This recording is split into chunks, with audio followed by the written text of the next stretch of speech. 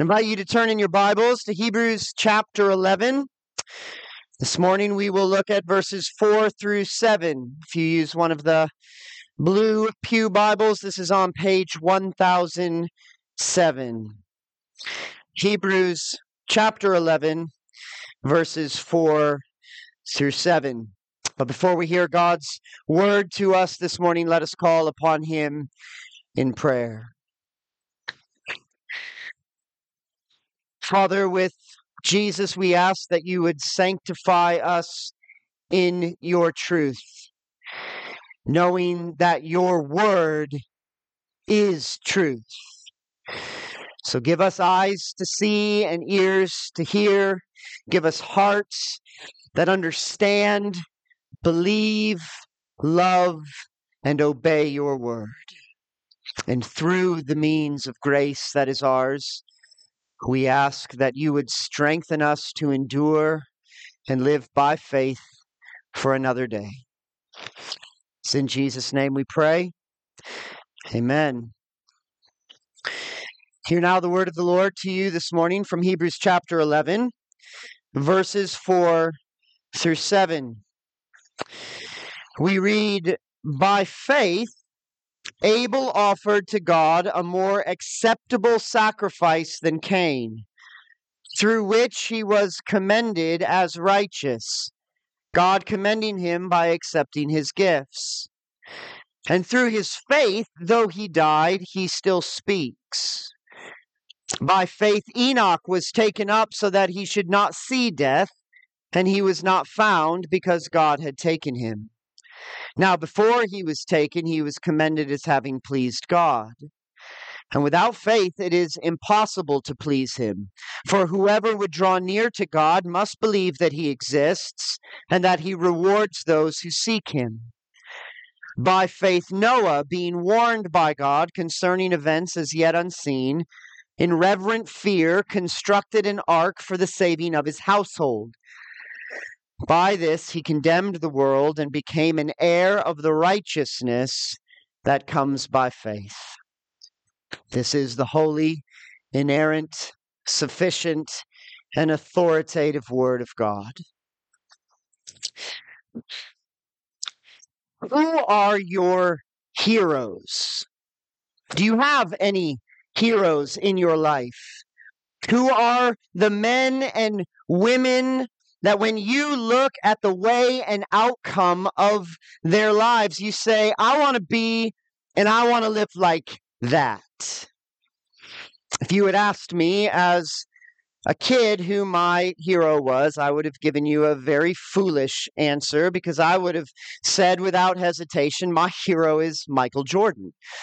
Because all I cared about at that time was the ability to play basketball well. That's what I strove for.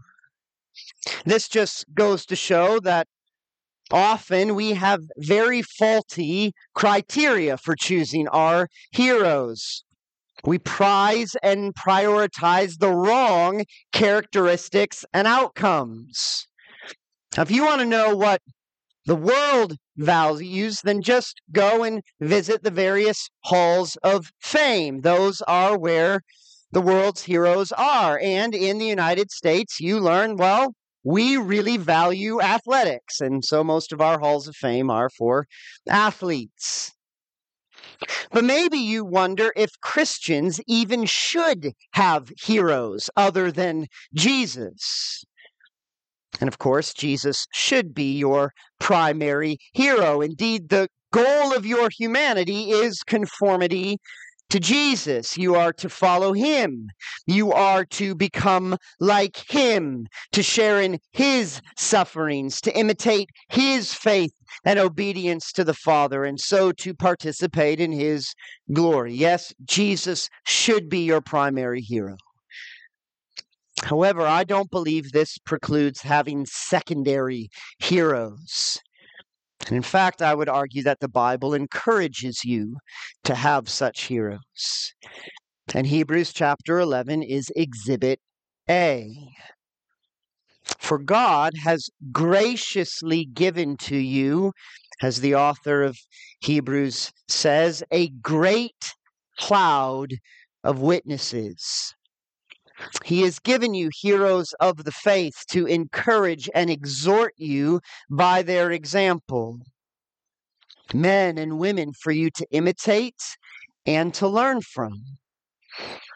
Later in chapter 13, the author will encourage the Hebrews to remember their leaders, those who spoke to them the word of God, who taught them the gospel, and he commands the Hebrews to consider the outcome of their way of life and imitate their faith. So you are commanded to consider the lives and imitate the faith of those who have gone before you. And the great conclusion of this list of heroes you find in chapter 11 is, therefore, since we are surrounded by so great a cloud of witnesses, let us also lay aside every weight and sin which clings so closely, and let us run with endurance the race that is set before us. In other words, after the author gives you all of these illustrations and examples of men and women who have lived by faith, his conclusion is, therefore, live like them. Be like them. But the author doesn't stop there. For he says, let us run with endurance the race that is set before us, looking to Jesus, the founder and perfecter of our faith.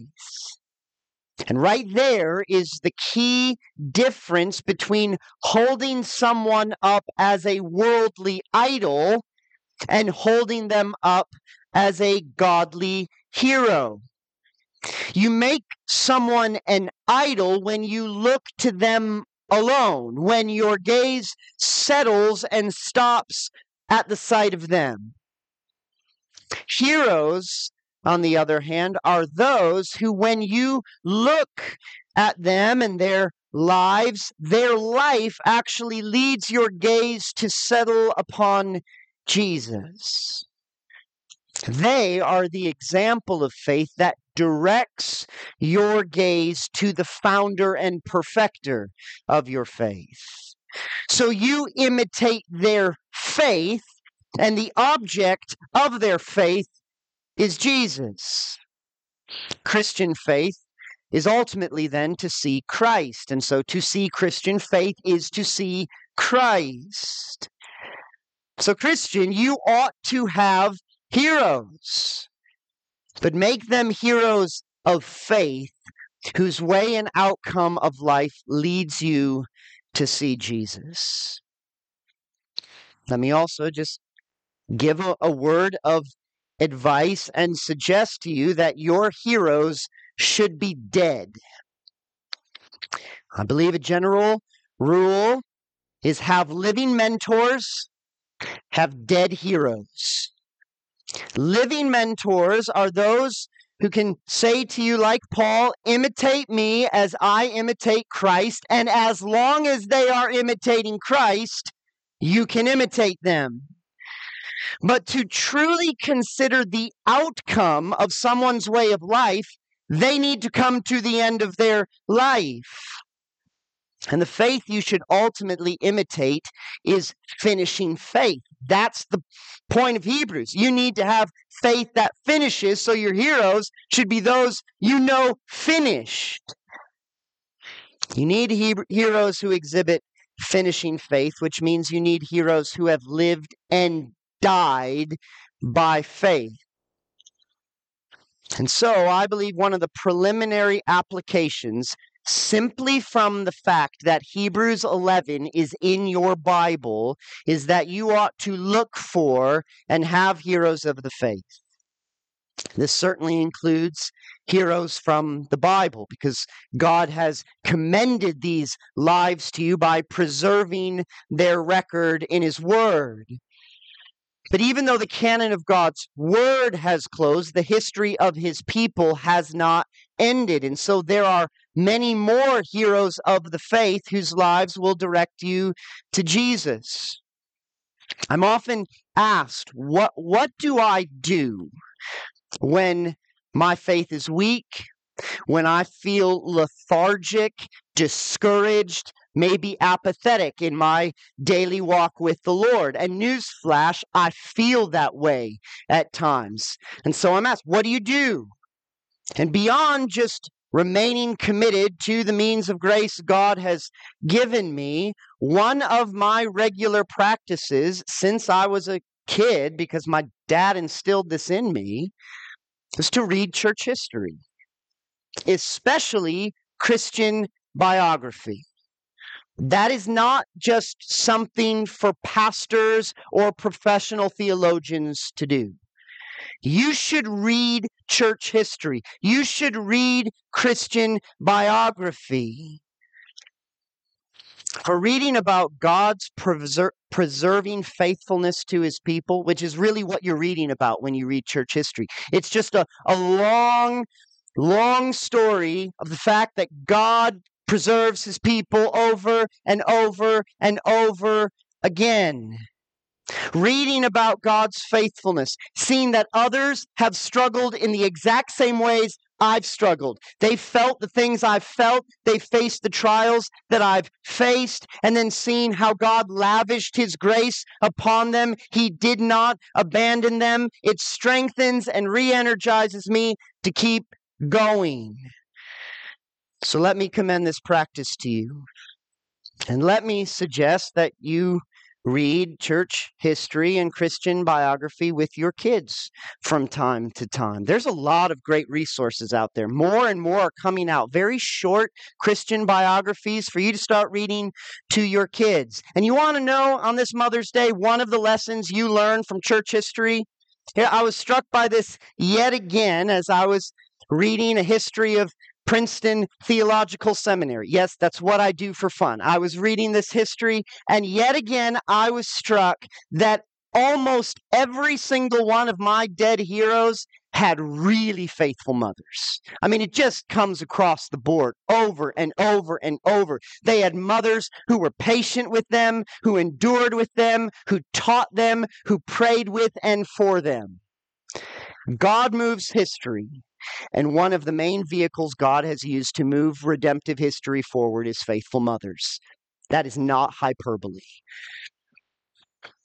That is all just preliminary application for the fact that Hebrews 11 is in the Bible. But let's get back to the actual content of Hebrews 11. And yes, I factored that introduction into the length of my sermon, so don't panic. As I explained last time, at the end of the author's warning in chapter 10, the author encourages the Hebrews by their own past example of faithful endurance. And he reminds them that they are not of those who shrink back and are destroyed, but of those who have faith and preserve their souls. But right before this concluding exhortation, he quotes from Habakkuk chapter 2, verse 4, which says in part, "My righteous one shall live by faith." So the author reminds the Hebrews that God's people must live by faith, and they must live by faith to the very end and not shrink back. However, the author knows this may not be clear. They may not be sure what it means or looks like to live by faith. So in chapter 11, he gives them a brief explanation of what it means to live by faith, and then he follows up with several examples and illustrations. Last time we considered that brief explanation in verses 1 through 3. We learned that living by faith, and again, that's the emphasis. It's not so much just the doctrine or essence of saving faith. It's about the practice of saving faith. And we learned that living by faith means, in one sense, you are already holding and seeing an as of yet unrealized and hoped for reality. We saw that living by faith is what pleases God, and that living by faith is infallible because the ground faith walks upon is the infallible ground of God's performative word, meaning God's word creates the reality that it speaks. Now in verses 4 through 7, the author gives us his first few examples of living faith, which at the same time continues to teach us what living faith is and what it looks like in practice. And so in these first three examples of Abel, Enoch, and Noah, we begin to see more concretely that living faith is moving faith. Living faith moves. It's not idle. It is not static. In other words, the faith that holds and sees what has not yet fully come to pass doesn't just wait around for it to come to pass. It moves forward into that unrealized reality, doesn't hold back in uncertain fear. That's what I mean when I say living faith or living by faith moves. So with these three examples, we learn three lessons about the movement of living faith. Number one, we learn that living faith is a movement of the whole heart. Number two, that it is a movement of the whole life. And number three, that it is moved by the whole counsel of God. So number one, living faith is a movement of the whole heart. In other words, before someone begins to live and act and move by faith, something has to happen inside of him or her. For if a heart is not moved by faith, the feet will not move by faith. And likewise, the direction of the heart will determine the direction of the life. And this is evident from the life of Abel. You see verse 4, by faith, Abel offered to God a more acceptable sacrifice than Cain, through which he was commended as righteous, God commending him by accepting his gifts. And through his faith, though he died, he still speaks. The story of Cain and Abel in Genesis chapter 4 is one of the more well-known stories in the Bible. Cain and Abel were brothers. They were the first two sons of Adam and Eve. And we are told they both brought before the Lord an offering. Cain was a farmer, so he brought produce. Abel was a shepherd, so he brought a lamb. But we're told that God accepted Abel's offering, but he rejected Cain's. And when you read through Genesis 4, one of the obvious questions that comes to mind is, why? Why was Abel's offering more acceptable to God than Cain's? And Genesis 4 doesn't explicitly tell you. One of the more popular answers is to argue that this was a sin offering, so Abel's offering was more acceptable because it included the required blood, which was already seen as necessary from the fact that God clothed Adam and Eve with animal skins after they sinned. Cain, on the other hand, didn't follow this established precedent, and so his offering was rejected. I suppose that is a possible explanation. The problem is, neither Genesis nor Hebrews seems to point to the content of the offering as the problem. For Moses doesn't mention that this was a sin offering. Seems more likely this was just a general offering of worship and devotion to the Lord. And neither does Moses record any direct word from God at this point, providing specific instructions for the content of the offering. Moses even seems to point away from the content of the offering as the key difference by explaining that each brother simply brought something in light of his calling. That's why he tells us that Cain worked the ground and Abel watched over sheep. And furthermore, Moses implies that the offering was merely a reflection of the man, and it was the man that God ultimately accepted or rejected. For Moses writes, the Lord had regard for Abel and his offering. But for Cain and his offering, he had no regard. Genesis, therefore, at least implies that the primary difference between these two brothers had something to do with their heart as opposed to their offering. And Hebrews confirms this by explaining that the difference between the two was faith. Abel offered by faith, and Cain apparently did not. And so Abel's faith continues to speak to us long after his brother silenced and buried his tongue in the ground. It's important to note here that these first two examples of Abel and Enoch are a pair. They're meant to go together. They're connected by the fact that they are both specifically said to have pleased God. They were commended by God.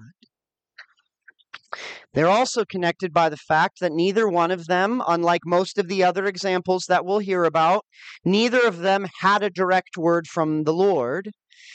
And finally, they're also connected by the concept of death, which is highlighted with both. When you see this, you understand that verse 6 is referring not just to Enoch, but it's referring to Enoch and Abel. And it says, without faith, it is impossible to please him, for whoever would draw near to God must believe that he exists and that he rewards those who seek him. So that's explaining both what we're seeing with Abel and Enoch. So the difference between Cain and Abel was not first an external difference. It was an internal difference. Abel pleased God because he had a heart of faith, which, as verse 6 explains, means he had a heart that was seeking God. His desire was to draw near to God. In other words, God was pleased to receive Abel because Abel's pleasure was the presence of God. His offering, therefore, his external movement of faith reflected an internal movement of faith. You'll notice in Genesis 4, if you go back and read this account, that Moses notes the quality of Abel's offering, and he is silent about Cain's. Abel didn't just bring any lamb. He brought the firstborn of his flock with the fat portions. In other words, he brought the best he had. The fact that nothing is said about the quality of Cain's offering almost implies, and Cain just grabbed whatever he saw on his way to the offering. Cain went through the motions, but his offering reflected his heart, which was not a heart delighting in God, seeking God, and longing to draw near to God. He knew he had to bring an offering. He just wanted to get it over with. Sometimes I wonder if that's how we come to church.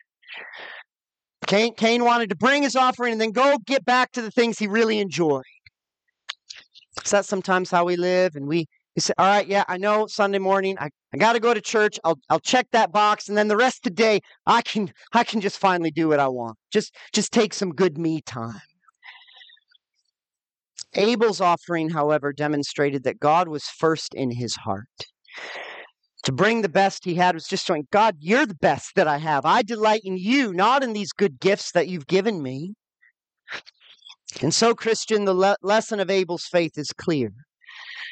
The condition and quality of your heart matters most. No matter what good works you do, what duties you perform, they mean nothing apart from faith. Your lips may profess God, your hands and feet may serve God, but if your heart remains far from God, you don't please God. For God desires faith. And Paul confirms, for whatever does not proceed from faith is sin. Christian, what is the condition of your heart? Does your heart beat with faith? Do you not only believe, yes, God exists, but do you want to draw near to this God? Are you seeking the world's pleasures, or are you seeking God as your pleasure? Now, if I ask that question and you reflect and you see, I don't really think I have a spiritual heartbeat, then start asking God right now for a new heart. And if you sense the pulse is weak, pray for God to quicken you. I love how in Psalm 119, the psalmist prays, I will run in the way of your commandments when you enlarge my heart. It's as if the psalmist recognizes my heart for God is not big enough. I don't feel for him what I ought to feel. I don't want to obey him as I ought to want to obey him. So I'm praying, God, enlarge my heart, enlarge my faith, enlarge my affections, for I recognize they are too small. And then the psalmist prays, give me understanding that I may keep your law and observe it with my whole heart. Not part of my heart, my whole heart. We have to pray that because sinfully we have naturally divided hearts. It's why elsewhere in Psalm 86, the psalm prays, unite my heart to fear your name, because it's divided. Too often we're willing to give God part of our heart, but not the whole thing. And yet God calls us to love him with our whole heart. God will not remain as a prisoner in one lonely cell of your heart where you lock him and say, you stay there. I'll see you Sunday, maybe for my 5-minute morning devotional. You just stay there. I'll come and then I'll go do my other things. God will have all of your heart or you will have none of him. So if you are to live and move by faith, the first movement you must pray for is a movement of the heart that seeks God and desires to draw near to him. For living faith is a movement of the whole heart. But number 2, living faith is a movement of the whole life. Verse 5, by faith Enoch was taken up so that he should not see death, and he was not found because God had taken him. Now, before he was taken, he was commended as having pleased God. Now, it might surprise you to learn that in Judaism, there is seemingly endless amounts of literature and speculation about Enoch. They loved to write and think about Enoch. And it's kind of surprising because in the Old Testament, he has a grand total of 4 verses, which are found in Genesis chapter 5. In Genesis 5, Moses is recording the genealogy from Adam to Noah. And the ominous refrain you hear throughout chapter 5 is, and he died. And so you cannot help but feel the weight and spread of sin's curse as more and more men are born, and yet then they always die. Yet within this dark genealogy of death, there is this bright beacon of light and life, and that beacon is Enoch. For Moses says, not once, but twice, Enoch walked with God. And then instead of hearing, and he died, you read, and he was not, for God took him. Enoch's entire manner of life is described as walking with God. It's a description of loving intimacy, of friendship, of peace, of joy. It's like when you see 2 people in love and they're just walking, holding hands, smiling at each other, conversing easily with one another.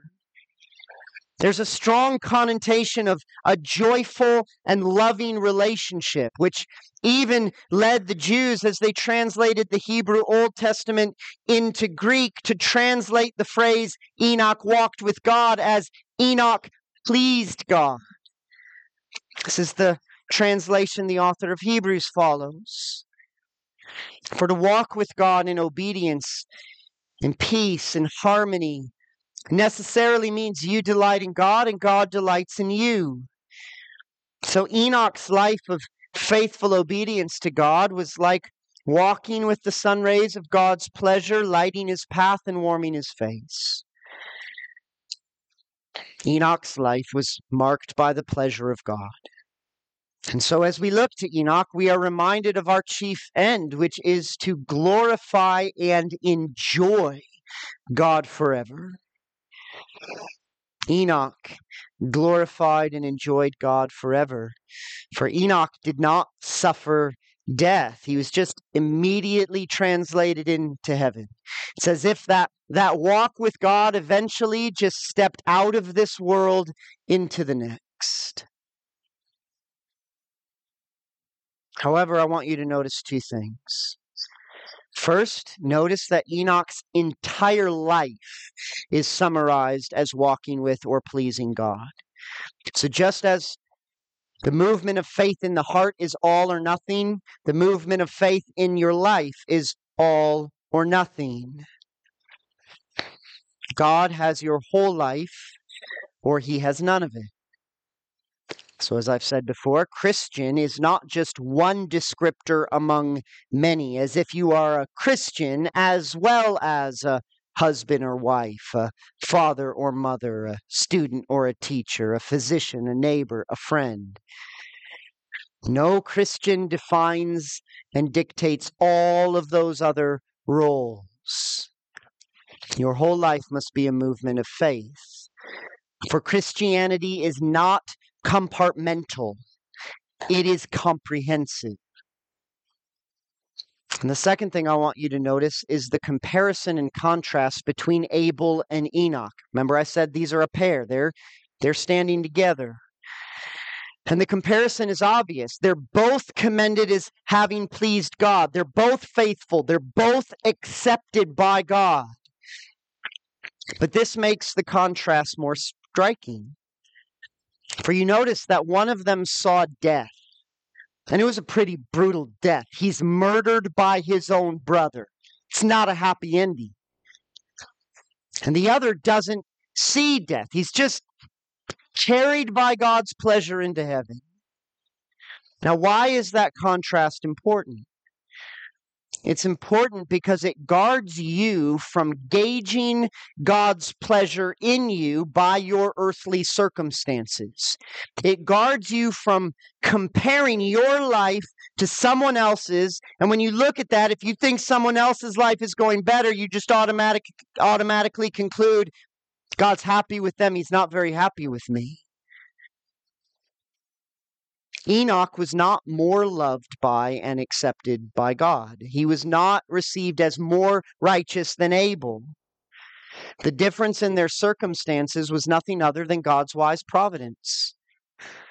God's ultimate plan for both of them was the same, to be received as righteous into eternity, but the path he ordained for them was different.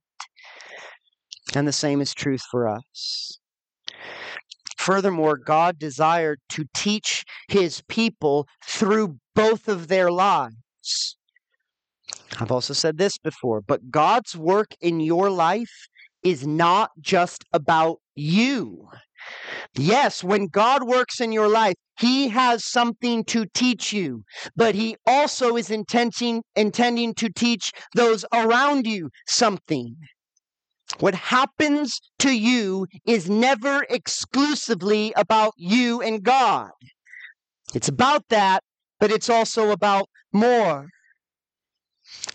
Abel's faith is not the only faith that still speaks. So it seems to me that Abel's faith reminds us that God's pleasure means the world's anger. Because Abel was loved by God, he was hated by Cain. Because God received him, Cain rejected him. And so the Hebrews needed to know that living by faith in this world is living opposed by the world. They needed to know you're going to suffer earthly loss and death.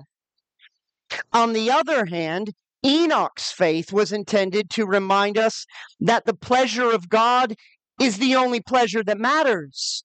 That no matter what you suffer, your life can still be defined as a walk in the light of God's pleasure. It teaches us that the end of faith is always heavenly gain, no matter the earthly loss, and that the pleasure of God is worth all of the world's hostility, that the gain of God is worth the loss of the entire world. And so, Christian, God will likewise use your life and faith as a lesson for others. But it's not up to you which lesson He wants to teach through you. You're the lesson. God's the one who writes the curriculum. But if you are to walk with God, it means that you need to regularly meet with God. Because I don't know how you can walk with someone that you never meet with. I love to go on walks.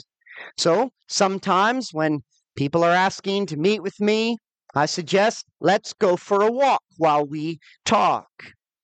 But the key to this is we have to actually meet at the same time and place. One time, had someone that I was meeting with said, "Hey, we're gonna go to this park. We'll walk this trail and we'll talk." Now, the thing we didn't know is that there are two entrances to this park with the exact same sign in front of it. So I'm waiting at one entrance. The person I'm supposed to meet with is waiting at the other entrance. Eventually, after we're both waiting for a long time, get on the phone. "Hey, where are you?" "I'm right by the sign." "I'm right by the sign." "I don't see you." And probably took us a little longer than it should have to figure out there's two signs. You can't walk with someone if you don't meet in the same place. So if you want to walk with God, you need to meet Him where He says He'll meet you. And He says He will meet you in His Word, as you call upon Him in prayer, and as you gather for corporate worship. Those are the places you need to be day after day, week after week, if you want to walk with God. When you neglect God's means of grace, He will inevitably feel far from you. Living faith is a movement of the whole life. Third and finally, this one is much shorter. Living faith is moved by the whole counsel of God. Verse 7, by faith, Noah, being warned by God concerning events as yet unseen, in reverent fear, constructed an ark for the saving of his household. By this he condemned the world and became an heir of the righteousness that comes by faith. I spoke a bit about Noah last time, so I won't spend much time here. But the main aspect of faith I want to emphasize again is that Noah's faith responded in obedience to a direct word from God. When God said, "Build an ark," he built an ark. When God said, "A flood is coming," he acted in accordance with that word, even though the flood didn't come for about 100 years. To live by faith is to obey God's word. All of it. The Christian moves according to the whole counsel of God. He doesn't accept the new heavens and earth part and reject the sin, Satan, and hell parts. He doesn't accept all the grace and reject all the obedience. He doesn't accept the commands that conform to His will and reject the commands that offend His will. He obeys it all. What the Bible says, you do. Because what the Bible says, God says. But you may argue, I don't have a direct word from God for every decision that I am required to make in life. Yes, God has revealed His will in His word. I have His general commands, but He hasn't told me who I'm supposed to marry, what college I'm supposed to go to, what job I'm supposed to take, which house I'm supposed to buy, which church I'm supposed to attend, or whether I'm supposed to avoid gluten and only eat organic foods. Hasn't told me all of that. That's true. You will face many decisions and questions in life, and the Bible won't directly answer all of them. So what do? Well, first, you do remember Noah, and you learn that whatever God's word does clearly command for you, you do. Sometimes we think the Bible's way more vague than it is. God has told you what you need to know, and it's pretty clear. And so you need to know your Bible. A lot of times the problem isn't, well, I just don't know what God's telling me to do. It's just, you haven't read your Bible. You don't actually know what it says. The Westminster Confession of Faith states the whole counsel of God concerning all things necessary for his own glory, man's salvation, faith, and life is either expressly set down in Scripture or by good and necessary consequence may be deduced from Scripture. So everything you need to know, the Bible either just clearly says it, or you can use biblical logic and figure it out pretty quickly. But also remember Abel and Enoch. Noah had a direct command from God. Build an ark. Okay, I can do that.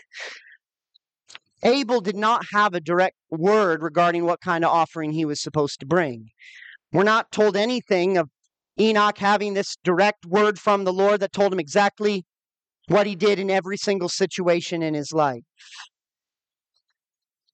But what Abel and Enoch had is actually what you and I have. We just have it in a fuller degree than they had it. For Abel and Enoch, I am sure, knew the story of redemption up to that point. Their parents had told them about God, who was their creator and who had made them in his image. Their parents had told them about sin and disobedience and about God's promise that he would send an offspring who would crush the serpent. So they knew God is my creator. I'm made in his image. I know about sin. I know about salvation. I know I am to glorify and enjoy God. And so then, from that point on, they did as Augustine tells us to do. Love God and do whatever you please. How much? Wait, really? Yeah. You know God's word.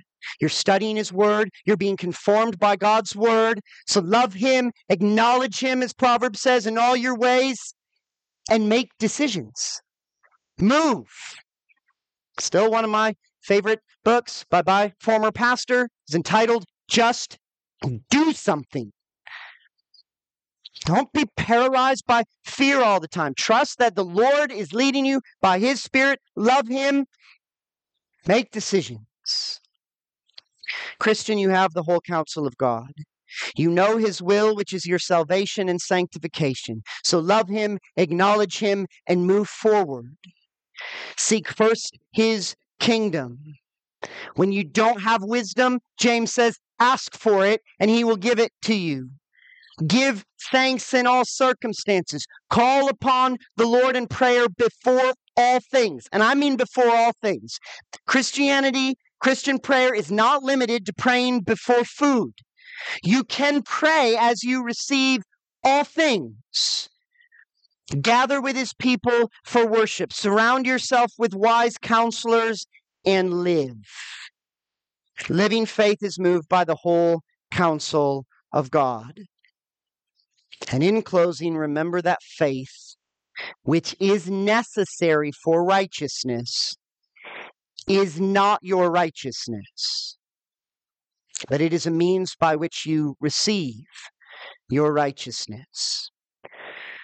I close here because sometimes I think when we emphasize living by faith and we talk about justification by faith, and there's a lot of talk about faith, which is good, we can become muddled in our thinking and we start to think, faith is that good work that earns my favor with God. Faith is why God loves me.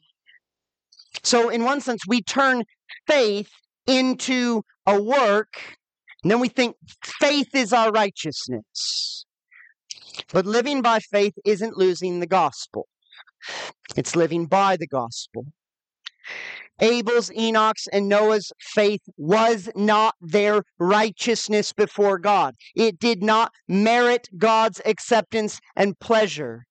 Just by faith, they were commended as righteous. They became heirs of the righteousness that comes by faith. So faith is not righteousness. Faith receives righteousness because faith receives Christ, who is your righteousness. So don't read Hebrews 11 in isolation. Remember the first 10 chapters that we've worked through, which emphasizes the glory and salvation of Jesus Christ. He is your righteousness. He is your redemption. He is your justification. He is your sanctification. He is your adoption. He is your glorification. We look to heroes of the faith because their faith helps us look to Jesus in everything, and He is the founder, perfecter, and only proper object of faith. So living by faith does not save you. You live by faith because God has saved you.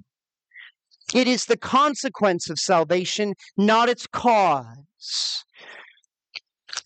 So when you are dead and buried, will your faith in Jesus still speak to those who are left behind? I pray that at my funeral, if there's any memorials, people are telling stories about my life, I pray that every story will start with those two simple words we find in Hebrews 11. By faith. This world defines heroes by worldly fame and accomplishment. God defines heroes by faith in Him. So let the world have all of its halls of fame. May we be content to be remembered only in God's hall of faith. Let's pray. Our Heavenly Father, we do come before you asking for hearts that love you, for lives that walk with you, and for the ability to trust your word and go wherever it tells us to go. Lord, we aren't like that naturally. So we pray that you would continue to supernaturally conform us to the Lord Jesus Christ. That the mind of Christ would be our mind, that the will of Christ would be our will, that the love of Christ would be our love. Father, help us by your word, by your Spirit, to go into another day, another week, loving you and doing as we please, because you are our pleasure. We ask this in Jesus' name. Amen.